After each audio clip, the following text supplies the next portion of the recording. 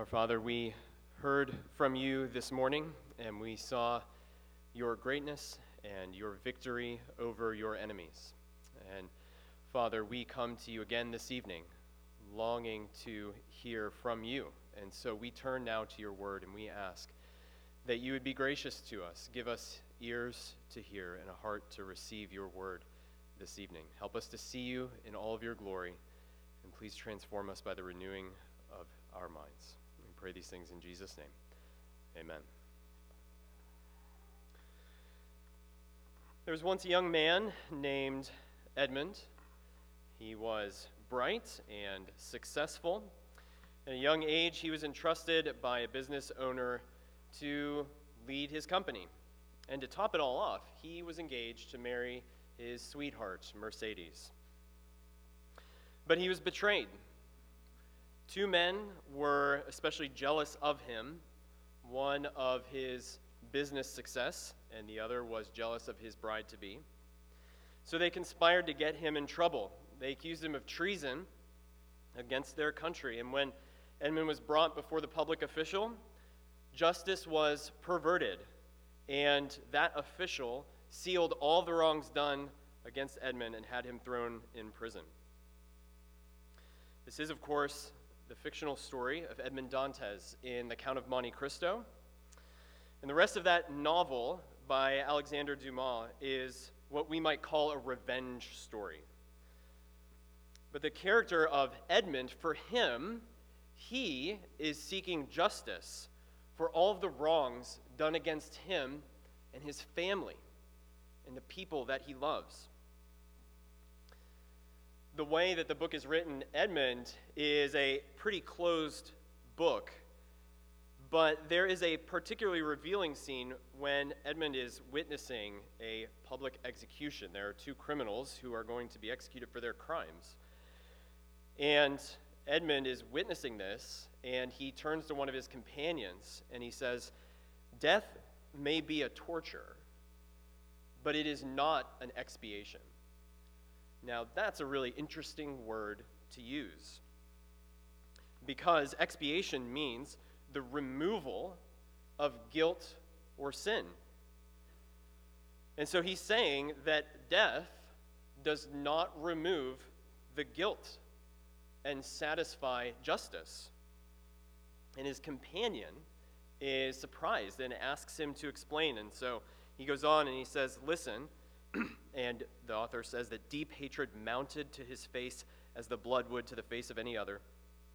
Edmund says, "If a man had by unheard of and excruciating tortures destroyed your father, your mother, your mistress, in a word, one of those beings who, when they are torn from you, leave a desolation, a wound that never closes in your breast, do you think that the reparation that society gives you sufficient by causing the knife of the guillotine to pass between the base of the occiput, which is the base of the head, and the trapezial muscles of the murderer, because he who has caused us years of moral sufferings undergoes a few moments of physical pain?" And his friend replies, "Yes, I know that human justice is insufficient to console us. She can give blood in return for blood. That is all." The problem of evil is a very personal problem. There are people in this world and in this room who've experienced various forms of evil that leave lasting scars, or as Edmund puts it, a wound that never closes. So how do you deal with that? How do you deal with the evil in this world? How do you deal with the wrongs that have been done to you? For Edmund, in The Count of Monte Cristo, those injustices propelled him into a total war of revenge against his enemies. But as a Christian, how do you deal with that? How can we walk with God, having experienced those things in an evil world? Psalm 5 helps us with this question. And so I'd invite you to turn there. If you're using the Bible in the pew, it's on page 409. Even though the Psalms aren't a narrative in a literary sense, they do have a deliberate arrangement. I don't know if you've ever noticed, but even our own hymn books have an order to them. So our Majesty hymnal is arranged by topic with the theme written above the hymn number. And so, generally speaking, you can find the Christmas songs in numbers 193 to 229. On the other hand, the hymns modern and ancient is arranged alphabetically. So, it begins with a debtor to mercy and ends with, you are the Lord. So there's an order to those. The book of Psalms was a hymn book for Israel, and it was the hymn book of the church for much of our history. And just like our hymn books, the Psalms have a structure to them. And so I want to draw our attention to a couple of those structural elements to help prepare us for what's going on in Psalm 5. First, the Psalms have an emphasis on the king and the law, and especially how the king relates to the law. Psalm 1 describes the blessed man as the man who meditates on God's law day and night. And then Psalm 2 is all about the king, where the kings of the earth are warned that they must submit to God's king in Jerusalem. And then Psalms 3 and 4 and 5, which we're going to look at tonight, are King David's request for help from his surrounding enemies. And they're wicked because they've rejected God's law and God's king. David's need for help points us to another important theme in the Psalms, namely that there are two kinds of people in this world, the righteous and the wicked. Psalm 1 lays out this theme very clearly. The wicked will be judged and the righteous will be blessed. Psalm 2 applies this at scale to the nations. Those who submit to the king will be blessed. Those who reject God's king will be judged. And then that judgment, again, the righteous and the wicked becomes personal again in Psalms 3, 4, and 5. So with those two structural things in mind, let's read Psalm 5. To the chief musician upon Nehilot, a psalm of David. Give ear to my words, O Lord, consider my meditation. Hearken unto the voice of my cry, my King and my God, for unto thee will I pray.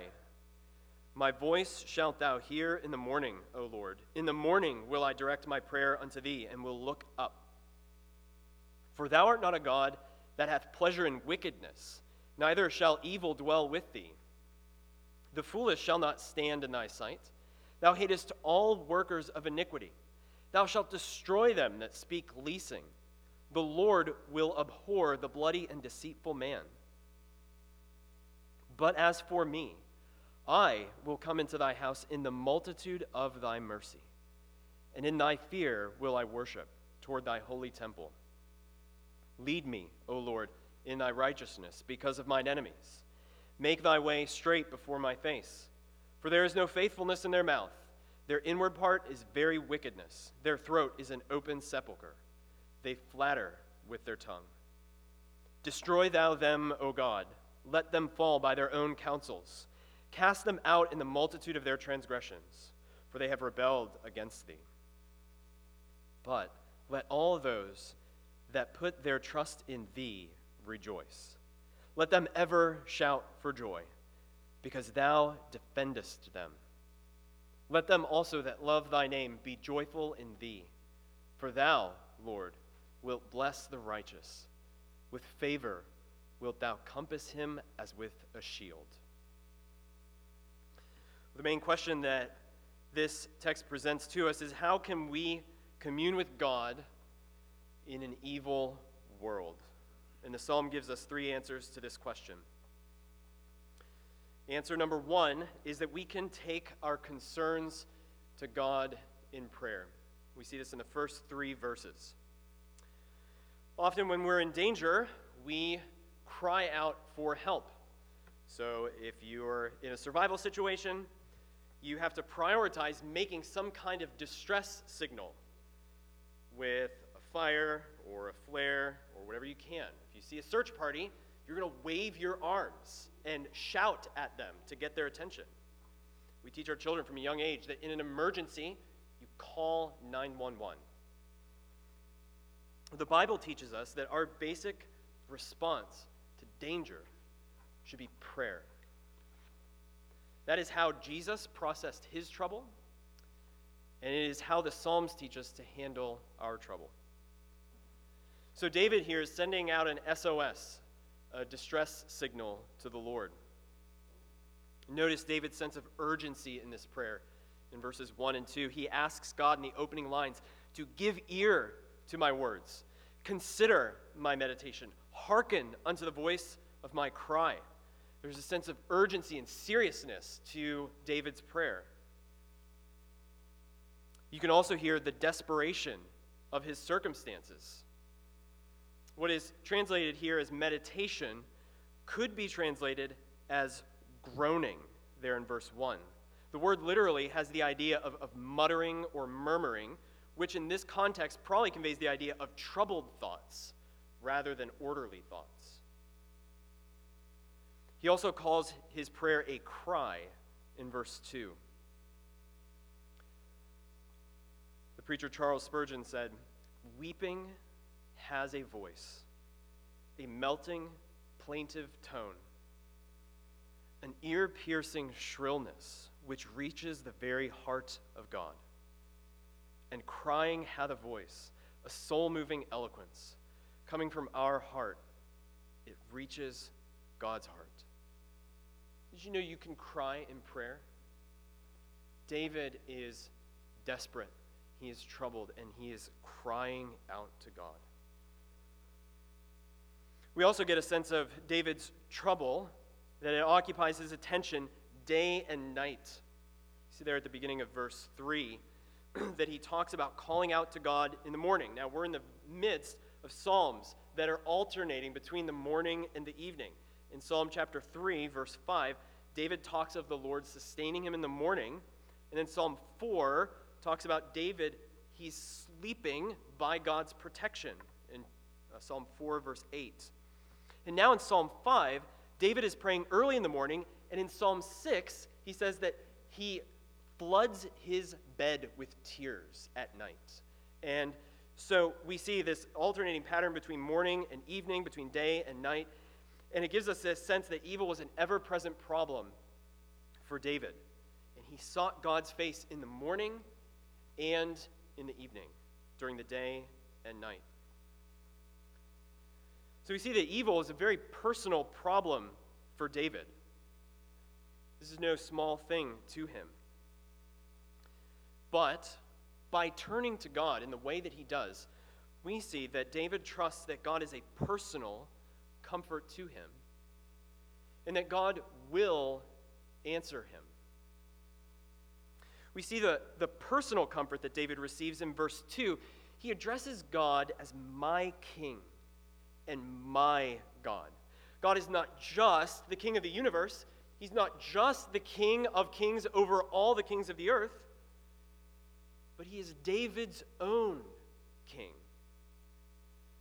David is saying something that we sang this morning. Be still, my soul. The Lord is on your side. Evil is very near and present for David, but his God is a personal king to him and a personal comfort and help. David also trusts that God will answer his call for help. God is not going to fly by this flare that David is sending up. We see this hope in David's sense of expectation. Did you see how he ended verse 3? He says that he looks up. He watches. Now, it's been a long time since I played golf, but I remember at least this, that after I hit the ball, I usually watched to see where it landed. I cared about what happened after I hit the ball. Prayer, without watching for the answer, is like hitting a golf ball and then walking away. So, David shoots his prayer and then watches for God's answer. Christians, let us learn afresh to go to God when faced with troubles. We each have unique knee-jerk reactions to the problems that we face. Some of us try to fix it. Some of us might deny it. Some of us might become discouraged and lose hope. But the Psalms teach us to go to God. So what weighs on your heart this evening? Have you prayed about it? Have you prayed about it only once? We should pray to God as often as we are burdened by our troubles. So go to him tonight in prayer. And when you wake up in the morning, if your heart is still burdened, pray about it again. Take your troubles to God in prayer, and then watch expectantly to see how he will answer you. Turning to God to prayer is the first response that we should have to trouble. But David, in this psalm, he leads us beyond that knee-jerk reaction. And as we move through the psalm, we find a second answer to our question: how will we commune with God in an evil world? What will we do with those wrongs done against us? And he shows us the second answer, that we can trust God's judgment. We can trust God's judgment. It's important to understand as we watch this psalm go along here, as we listen to it, that there's a connection between David's prayer to God for help and David's understanding of God's justice. Much of this psalm talks about God's judgment, as you can see in verses 4 through 6, and then again in verses 9 and 10. David rehearses the stark reality about God's posture towards sinners. He says with increasing intensity, there in verse 4, God takes no pleasure in the wicked. And then in verse 5, that God hates workers of iniquity. And then in verse 6, that God abhors the bloody and deceitful man. It's hard to imagine how David could have been any more clear. And the consequences are just as severe. Again in verse 4, evil will not dwell with God. In verse 5, the foolish will not stand. And in verse 6, the Lord will destroy those that speak leasing or liars. It is clear that the doctrine of the wrath of God and hell is not an optional part of Christianity. It's not on the fringes of the Bible. A few years back, a pastor named Rob Bell wrote a book called Love Wins, in which he argued that a truly loving God wouldn't send anyone to hell. I came across an editorial recently by an author named Colin Hansen, who suggested that maybe Rob Bell won that argument for all practical purposes. And he made that suggestion based on a new Barna report that revealed that half of professing Christians aged 20 to 34, half of them think it's wrong to evangelize. And a quarter of professing Christians aged 35 to 53 think it's wrong to evangelize. And it's 1 in 5 for everyone older than that. Maybe one of the reasons that we don't evangelize, Hansen suggests, is that we don't really believe in hell. Passages like Psalm 5 force us to ask ourselves if we really live as if God's anger burns against the wicked. So God's wrath, it matters for evangelism. We have to acknowledge that. But in the flow of this psalm, we see that we also can't give up this doctrine because God's judgment is actually one of the reasons that David looks to God for help. It is an important basis of his prayer. That's why he begins verse 4 with that word, that grounding word. He's giving a reason. He says, for.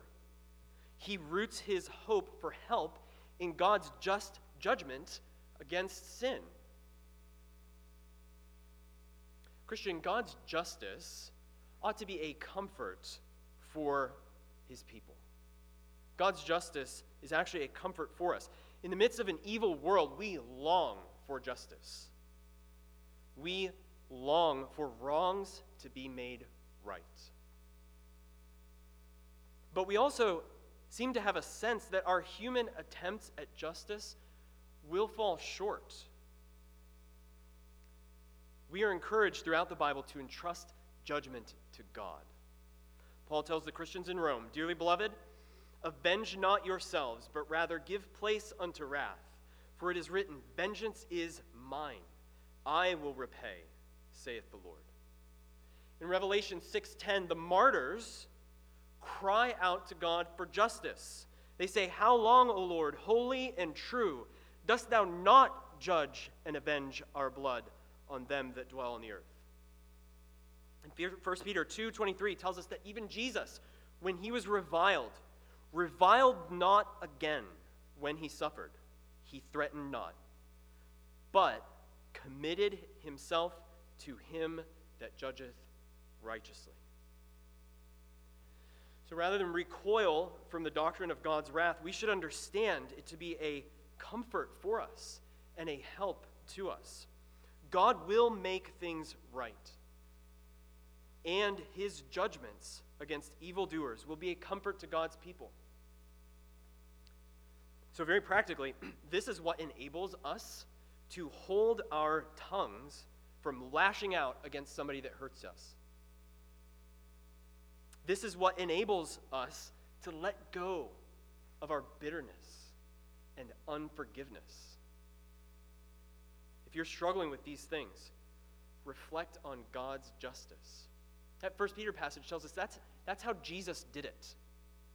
When people were mocking him, he trusted in God's judgment. And that's what stayed his tongue. God's justice will satisfy us. But if we're honest with ourselves, and if we're honest with the Bible, we know that there's some tension when we ask God for justice. And the tension comes because the Bible tells us that each one of us, we are the evildoers spoken of here in Psalm 5. We read it earlier in Romans chapter 3, where Paul actually quotes this psalm and says, that's us. That's everybody. Here's what he says in Romans 3, beginning in verse 10. "As it is written, there is none righteous, no, not one. There is none that understandeth. There is none that seeketh after God. They are all gone out of the way. They are together become unprofitable. There is none that doeth good, no, not one. Their throat is an open sepulchre," or grave. "With their tongues they have used deceit." That's Psalm 5:9. So we would be wrong to conclude that the problem of evil is out there and merely external, that it's those wicked people. No, the Bible tells us that the problem is not only external, but internal.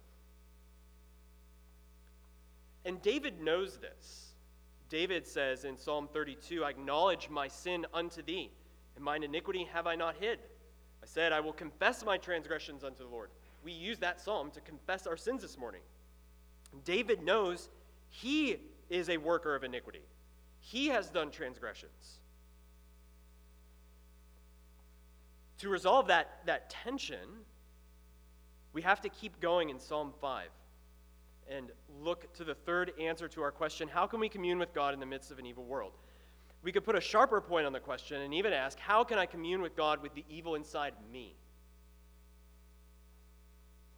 To answer that question, we have to look at the center of the psalm. David, he's intentionally structured this psalm to draw our attention to the middle with mirroring sections on either side. And he also draws our attention to the middle with this contrasting transition at the beginning of verse 7. "But as for me." So David's drawing our eyes here. This is a focus that he wants us to see. And it's here that we find the final answer to how we commune with God in an evil world. And that final answer is that we can treasure God's mercy. We see this in verses 7 and 8, and also in 11 and 12. David says there's only one way that he has access into God's presence, and it's not because he's such a great guy. One commentator says, though evil persons are excluded from God's presence because of their sin, it does not follow that the psalmist is admitted by virtue of his own goodness. The psalmist's entrance into God's house would be only based upon the abundance of your loving kindness. That is to say, it was only God's grace and covenant love toward his people which made entrance into his presence possible. Now, this word here, mercy, in verse 7, is a precious and loaded word in Scripture. It's the Hebrew word hesed. And for some of you, hesed is literally your middle name. But figuratively, we could say that hesed is God's middle name. It's a very important and rich Bible word. And much of that richness comes from Exodus 34, which we read at the beginning of the service. And in that story, Moses asked God, "Show me your glory." And we read that when the Lord's presence passed by, he reveals his glory with words. And this word hesed is right there, twice. He says, the Lord God, merciful and gracious, long-suffering and abundant in goodness. That's the word hesed. And truth. Keeping mercy. That's the word hesed again. For thousands. Forgiving iniquity and transgression and sin. So those words mercy, or that word, those words goodness and mercy are the Hebrew word hesed. And they reveal God's glorious character. They reveal what's beautiful about God. Sometimes that word is translated as steadfast love. And it especially communicates God's covenant love, that God would be faithful to a faithless people. And that's all the more powerful when we consider that Exodus 34 comes right after the golden calf. And the people rejected God. But God would be faithful to them because of his goodness, because of his hesed, because of his mercy. And that's the word that David says, that's what gives me access to God. His mercy. Friend, if you died today and met the Lord, what do you think would give you access to his presence? If he asked you why he should admit you, what would you say? Would you compare yourselves with others and say, well, I wasn't as bad as those people?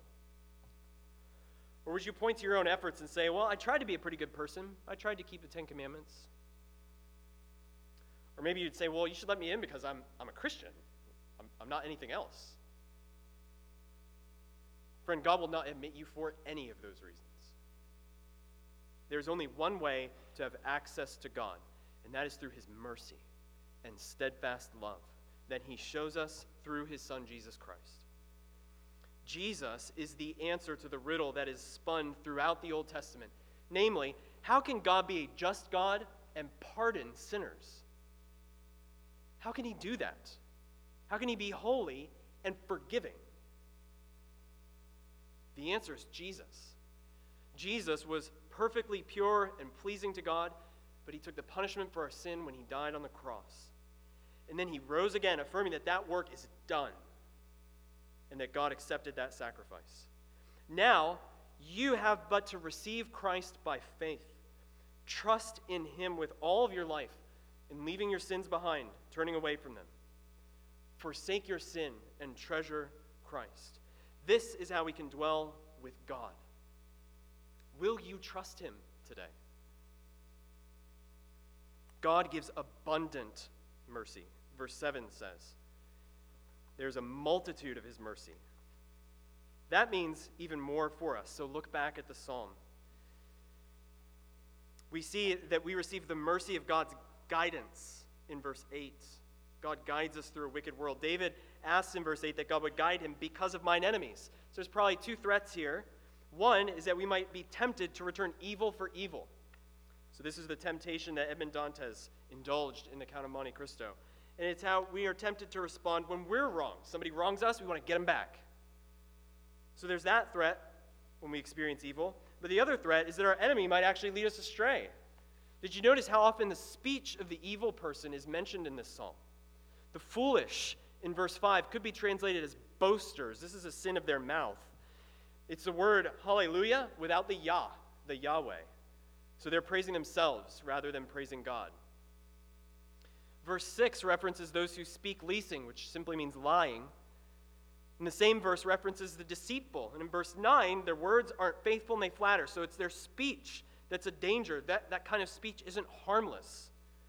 And so in verse 9, David even says that their throat, their mouth, the way they're speaking, it's a grave. This is why our friends matter, by the way.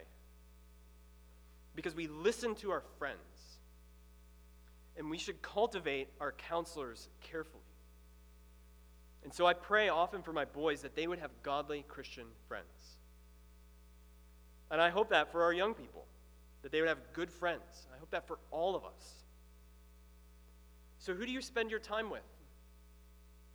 Who do you listen to? Do you have good, godly friends that give you good counsel?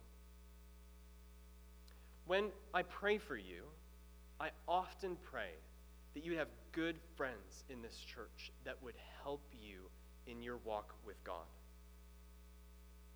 In the midst of a wicked world, we pray with David that God would give us guidance and protect us. We pray, as Jesus taught, that God would not lead us into temptation, but deliver us from evil. God also gives us the mercy of joy. In verse 11, it bubbles over with joy that God mentions here 3 times. David mentions 3 times the joy that God's people find in him. So here at the end of the psalm is the mirror image of the agony that the psalm began with. The end of the story for God's people will always and ultimately be joy. And even now, joy can pierce the darkness of our sorrow. Jesus was a man of sorrows, but never was a man happier than he. Hebrews tells us that he could even endure the shame of the cross because of the joy that was on the other side. Paul also could rejoice in the midst of sorrow. So friend, if you're looking for joy, look to Christ. Don't look to your circumstances for joy. Don't look to your career or your health or your bank accounts. Those who put their trust in him will rejoice. Those who treasure his mercy will find joy in him. And finally, we find the mercy of protection in verses 11 and 12. God blesses his people with protection. I love these verses. It says, "We will shout for joy because thou defendest them." And God will surround his people like a shield. The psalm ends. When I was a kid, my dad would take the occasional business or hunting or fishing trip. And at those times, my mom would bring in the big dogs. Literally, we had a big dog, a German Shepherd Elkhound mix. He was an imposing sight, and to add to his mystique, he was named Samson. Samson usually stayed outside in the doghouse, but when my dad was away, my mom brought him in, and we all felt safer for having him in the house. Brothers and sisters, God is a better guard than Samson. God himself defends you and covers you with a shield. That doesn't mean we're going to be exempt from pain and suffering and sorrow in this world. But it does mean that nothing can separate us from his love, and nothing can thwart his good plans and promises for our life. There was once a young boy named James who had 2 caring parents and a brother. One night, his parents went out to a community event, leaving the 2 boys home alone. Shortly after they left, an intruder broke into the home and held the 2 boys at gunpoint. He was after anything valuable in the home. And the boys had heard news reports of repeated crimes in the area, and now they found themselves face to face with the perpetrator. The threat had become personal. The boys tried to escape twice. They finally succeeded, and they ran down to the community center where their parents were. The police came. Eventually, they caught the man. That night left an indelible mark on James, who would then pursue a career in law enforcement. That is the story of James Comey, who would go on to become the FBI director. His experience of injustice and his brush with death launched him into the pursuit of justice. Sooner or later, evil will not be something that's out there, but it will be a personal experience. How will you handle it? For James Comey, he responded by pursuing justice in law enforcement, which is a good and noble pursuit, but it is a limited pursuit.